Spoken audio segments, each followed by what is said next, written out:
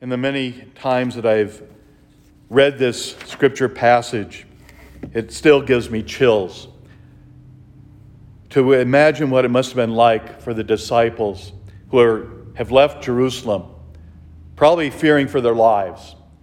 And of course, they're going to discuss everything that had taken place. How could they not? But to imagine, here's this gentleman that joins them as they're walking along.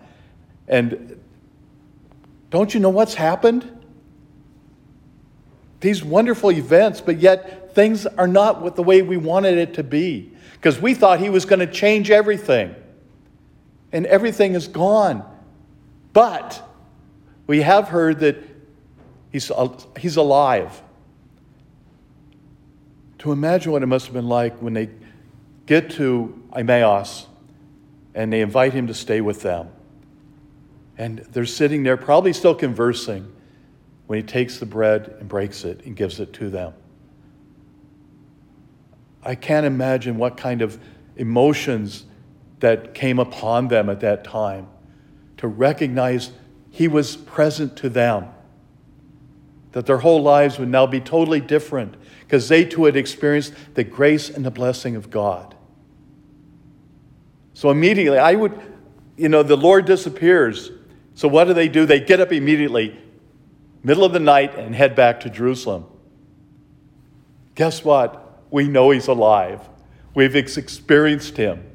And they're all sharing this incredible gift that they've been given. That he is not dead. He's not in a tomb. He's risen. But that still is going to have to take time for them to totally take within themselves. Because it won't be until the ascension that they really come to fully understand the Lord's presence in their lives. And we too have to take that time within our own journey of faith to recognize the Lord's presence in our lives and to really experience the grace and blessing that he gives us in the power of the Eucharist. This grace that has been bestowed upon us, Christ truly present to us in his body and his blood. May we experience that grace and that blessing and use that to further the message of the Lord's presence in our lives and the lives of our brothers and sisters.